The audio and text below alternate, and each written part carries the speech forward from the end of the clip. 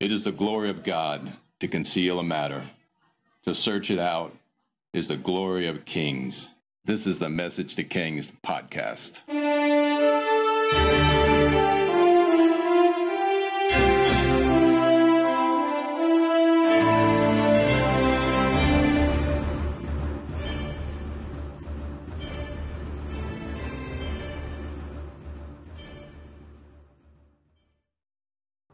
Episode 87, David and the Amalekites.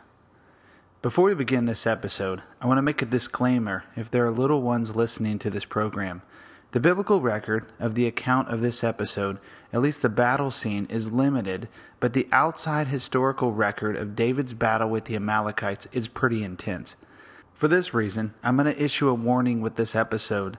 Probably should have done this in some previous episodes, but if there are little ones listening in on this episode, one should be aware of the violence that we'll be covering in this episode. I could edit it out, but hey, Josephus doesn't normally give such graphic detail, and the account of David and the Amalekites is pretty wild. All that being said, we're going to stick with the intense version of David and the Amalekites because it does give us a closer look at this age and the terror and intensity associated with Iron Age warfare. So there's your warning. Here we go. As Saul is freaking out at the size of the Philistine force marching against him, and he goes to the Witch of Endor for guidance, David finds himself marching in the ranks of the Philistine army. To understand what's going on here, we have to understand the strange position David has put himself into because of his decision made in fear. In this episode, we're going to try to explain the perspective of David and do our best to paint the emotion of the man and tell the account of the events which transpired to bring about prophecy out of complete chaos and war. Also in this episode, we have a parallel theme of the price of silence and separation from God that comes to an end when David strengthens himself in the Lord.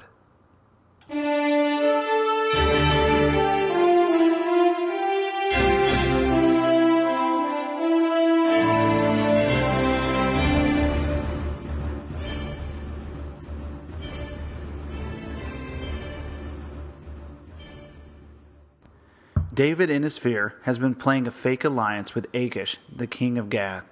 He's been conducting a genocidal campaign against the Amalekites, all the while sending spoil back to Achish, saying he's obtained the spoils from Achish's enemies, including false attacks upon the people of Judah. As awful as this sounds, David has escaped the reach of Saul, who wants him dead, while playing Achish for the fool, while fear was playing David for a fool. Intrigue is quite complicated.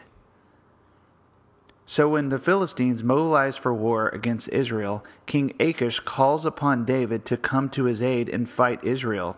What could David do, since he's been faking their friendship and alliance for over a year? The Bible never tells us what David is thinking, but I can imagine his army is wrought with disorder.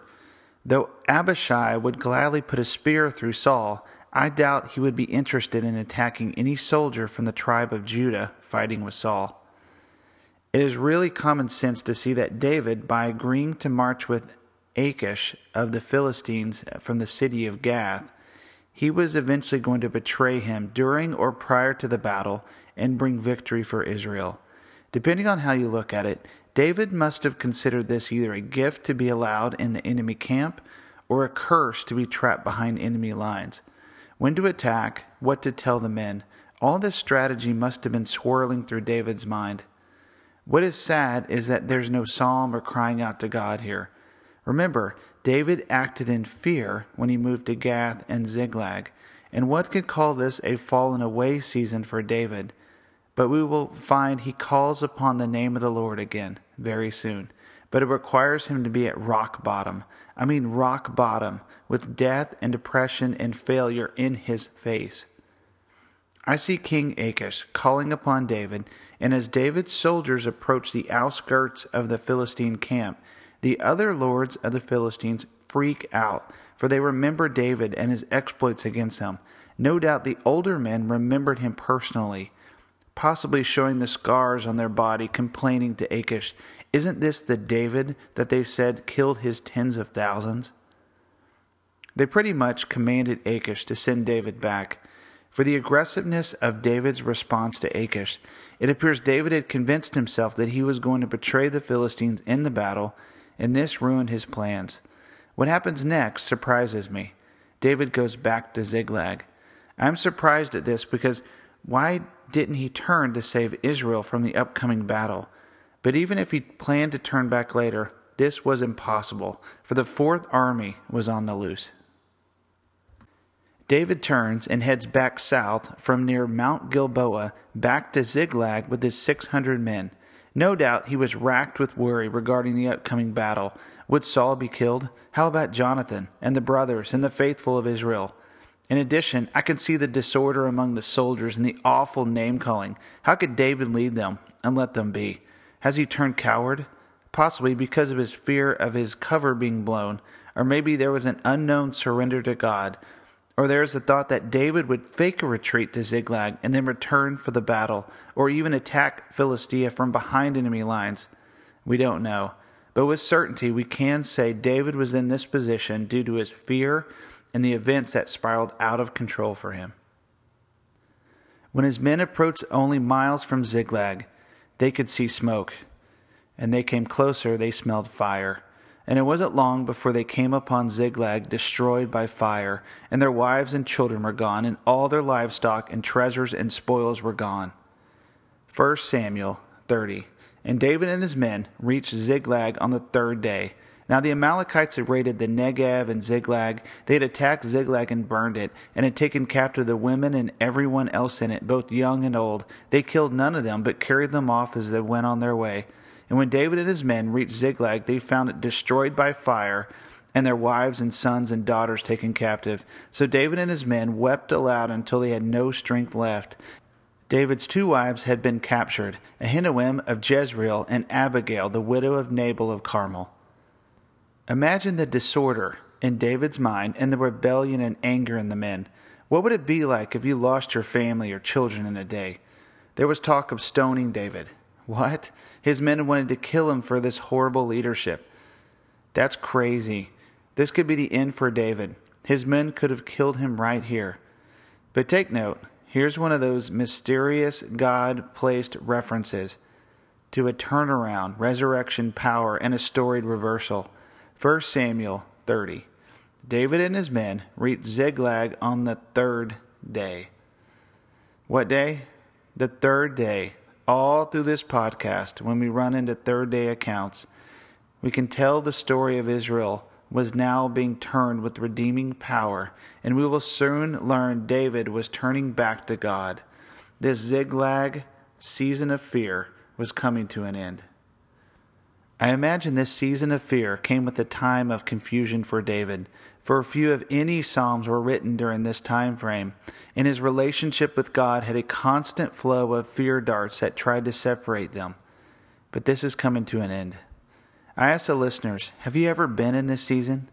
If so, take note of what David does. 1 Samuel 36. David was greatly distressed because the men were talking of stoning him. Each one was bitter in spirit because of his sons and daughters. But David found strength in the Lord his God. Then David said to Abiathar the priest, the son of Ahimelech, "Bring me the ephod." Abiathar brought it to him, and David inquired of the Lord, "Shall I pursue this raiding party? Will I overtake them?" "Pursue them," he answered. "You will certainly overtake them and succeed in the rescue." Isn't this great? David is back in God's will. David strengthened himself in the Lord. A beautiful thing. He strengthened himself in the Lord. This is how he collected himself, and as the men wanted to stone him, fear could have consumed him completely right there and now. But instead, he withdrew into a secret place with God and found the strength in God that was needed for the moment. God's answer was to pursue, overtake, and succeed in the rescue. There's a listener in England who loves to make t-shirts. I think that would be a pretty cool t-shirt. Pursue, overtake, and rescue. Isn't that the gospel? God pursues our hearts, overtakes us with his love, and he rescues us from sin and death. Pursue, overtake, and rescue. Upon hearing God's word, David's men most likely followed the tracks of camels and deduced their direction and heading and followed the trail west. Next they came upon an Egyptian in a field and brought him to David. They revived him back to life, for he was left behind and hadn't eaten for 3 days. He ate and revived and told David he was with the Amalekites when they raided the region and burned Ziklag. After being revived and obtained a promise of no harm, he led David and his men to the Amalekite camp. Before we move on, check out the hidden message again regarding the 3rd day. The Egyptian, left for dead, hadn't eaten in 3 days, and he was revived on the verge of death. This Egyptian was revived on the 3rd day. Amazing how these hidden messages are right in front of us to find. 3rd day resurrection power is about to be on full display. 1 Samuel 30:16. He let David down, and there they were, scattered over the hillside, eating, drinking, reveling because of the great amount of plunder they had taken from the land of the Philistines and from Judah. David fought them from dusk until the evening of the next day, and none of them got away except 400 young men who rode off on camels and fled. David recovered everything the Amalekites had taken, including his 2 wives. Nothing was missing, young or old, boy or girl, plunder or anything else that had been taken. David brought everything back. So that's a biblical account of the battle, but we have some pretty serious detail provided by Josephus, and it's pretty intense. Josephus's account is quite detailed, so I'm going to summarize to the point of the action. For my best guess, it's hard to say for sure, since none of the accounts give figures, but I would like to guess the Amalekites in this scene have at least 5,000 soldiers, and I'd like to give a stretch figure of up to 20,000 Amalekites. So a bit about the Amalekites first. These are the guys that attacked Moses and the Israelites when they had left Egypt. These are a cursed nation according to God, and the one Saul was supposed to utterly destroy, and they are still hanging around. David had been ravaging them for years, and this must have been a very large remote clan of the Amalekites which show up here. So let's set the scene. Imagine a fleet of pirates back in the days of pirates in the Caribbean. They decide to attack some really wealthy, rich city full of treasure ships. They attack the city and find all the fighting men are out of town, and there is treasure beyond their imagination, and livestock is abundant, and they haul off all the livestock and women and children to sell them into slavery. The pirates instantly hit the lottery, and the lead captains become some of the most wealthy men on the planet. Given their bent towards self-indulgence and binge drinking, the pirates just get smashed. I mean smashed. And that's what's going on here. This raiding Amalekite army hit the lottery and robbed one of the wealthiest group of people around and find themselves millionaires. And they party, and they get tanked like it's 1999, and they were stockbrokers before the 2001 and 2008 crash. These guys binge drink all the wine they can find, and they have the largest gluttonous feast you can think of.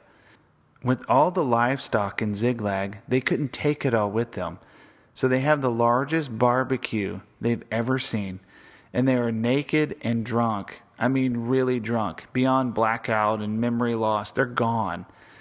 From the sound of things, the Amalekites were enjoying their feast and hadn't touched the captives of Ziklag. But it appears by their lack of clothing that they're about to conduct themselves very barbarously. When David comes upon them aggressively striking them at their feast, most likely at sundown, here is Josephus's account. So David made use of him as a guide. This is the Egyptian we had spoken of before, to find out all about the Amalekites, and when they had overtaken them, and as they lay scattered about on the ground, some of them at dinner, some disordered and entirely drunk with wine, and in the fruition of their spoils and their prey, he fell upon them all of a sudden, and made a great slaughter among them, for they were naked and expected no such thing, but had betaken themselves to drinking and feasting, and so they were all easily destroyed. Now some of them that were overtaken as they lay at the table were slain in that posture, and their blood brought up with it their meat and their food. They slew others of them as they were drinking to one another in their cups, and some of them with their full bellies had made them fall asleep. And for so many as had time to put on all their armor, they slew them with the sword, and with no less ease than they did with those who were naked. And for the partisans of David, they continued also the slaughter from the first hour of the day to the evening, so that there were not above 400 of the Amalekites left, and they were only escaped by getting upon their camels. Accordingly, David recovered not only all of the other spoils which the enemy had carried away, but his wives also, and the wives of his companions. So the slaughter went on from evening the first night until evening of the second night. And this is why I imply there must have been thousands of the Amalekites, for David's men slaughtered them continually until only 400 escaped on camels. So if you wonder how David continued the battle into the night, the Legends of the Jews has a mysterious quote regarding this battle, noting God's intervention in the fulfillment of David recovering all. Here's the notation. Again, in this battle with the Amalekites, David enjoyed direct intervention from above. Lightning and flashes and sheets illuminated the dark night, so enabling him to carry on the struggle. So lots of Jewish history and tradition in this episode. Regardless, this would have been a crazy scene. Quite surprising we haven't seen this in a movie yet. Here's the biblical conclusion in this account. 1 Samuel 30:26.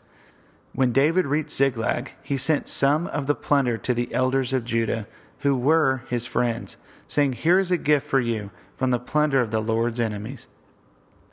In total, he sent the spoils of war to 13 Israelite cities. Isn't this a picture of grace? David, on the verge of losing everything, has recovered everything and has more than he had even before the battle.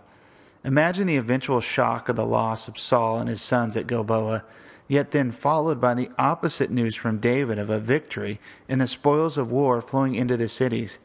David's fortunes will be changing very quickly, but let's not forget, and nor will David for a while, that he almost just lost everything. So we'll leave David here after the victory, and next week we'll cover the Battle of Gilboa.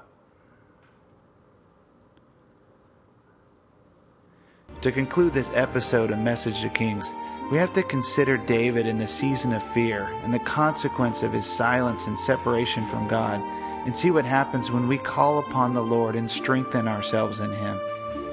David and Israel paid a horrible price for his decisions to move to Ziklag. Due to strengthening of the Philistines and the loss and absence of his army and the anointing from Israel, Saul is going to die, and with him thousands. David slaughtered innocents in the wilderness, and he found himself flat-footed and off guard when the Amalekites showed up. He nearly loses his wife and children. Their treasure is taken. Ziklag is burned. David's men are about to stone him. This could have been the end for David. Extreme desperation and depression and fear no doubt attacked him. But what did David do? What do you do when you find yourself in a pit? Where do you go? Do you give up? Did you give up? If David would have cowered before his men, they probably would have stoned him. Instead, David picked himself up and called upon the Lord and strengthened himself in the Lord and grabbed his sword and fought. May we be a people that have steadfast determination and a face like flint towards adversity. May we rise up and out of every pit set before us, strengthen ourselves in the Lord. If this is not one of the best stories to tell any backslidden Christian, I don't know what is. After David's nearly loss of everything and after walking away from God, not completely, he still knew who he was, but his walk with God wasn't the same when he stepped in fear. And to anyone who has walked away from or just stopped talking to God for a while and found themselves backslidden, walked away and fearful and not in the right place and right step with God, now is the time to strengthen yourself in the Lord. It starts with talking to God and crying out to Him to help you out of your mess. Turn 180 degrees away from your current path. Ask for His guidance and direction like David did, and wait for the answer, and you will receive it. Be obedient like David was, as he pursued, overtook, and rescued all. In this story of grace and your story of grace, God pulls the backslider who strengthens themselves in the Lord to pursue, overtake, and rescue all that is lost, and bless those who love Him beyond all we can think or imagine.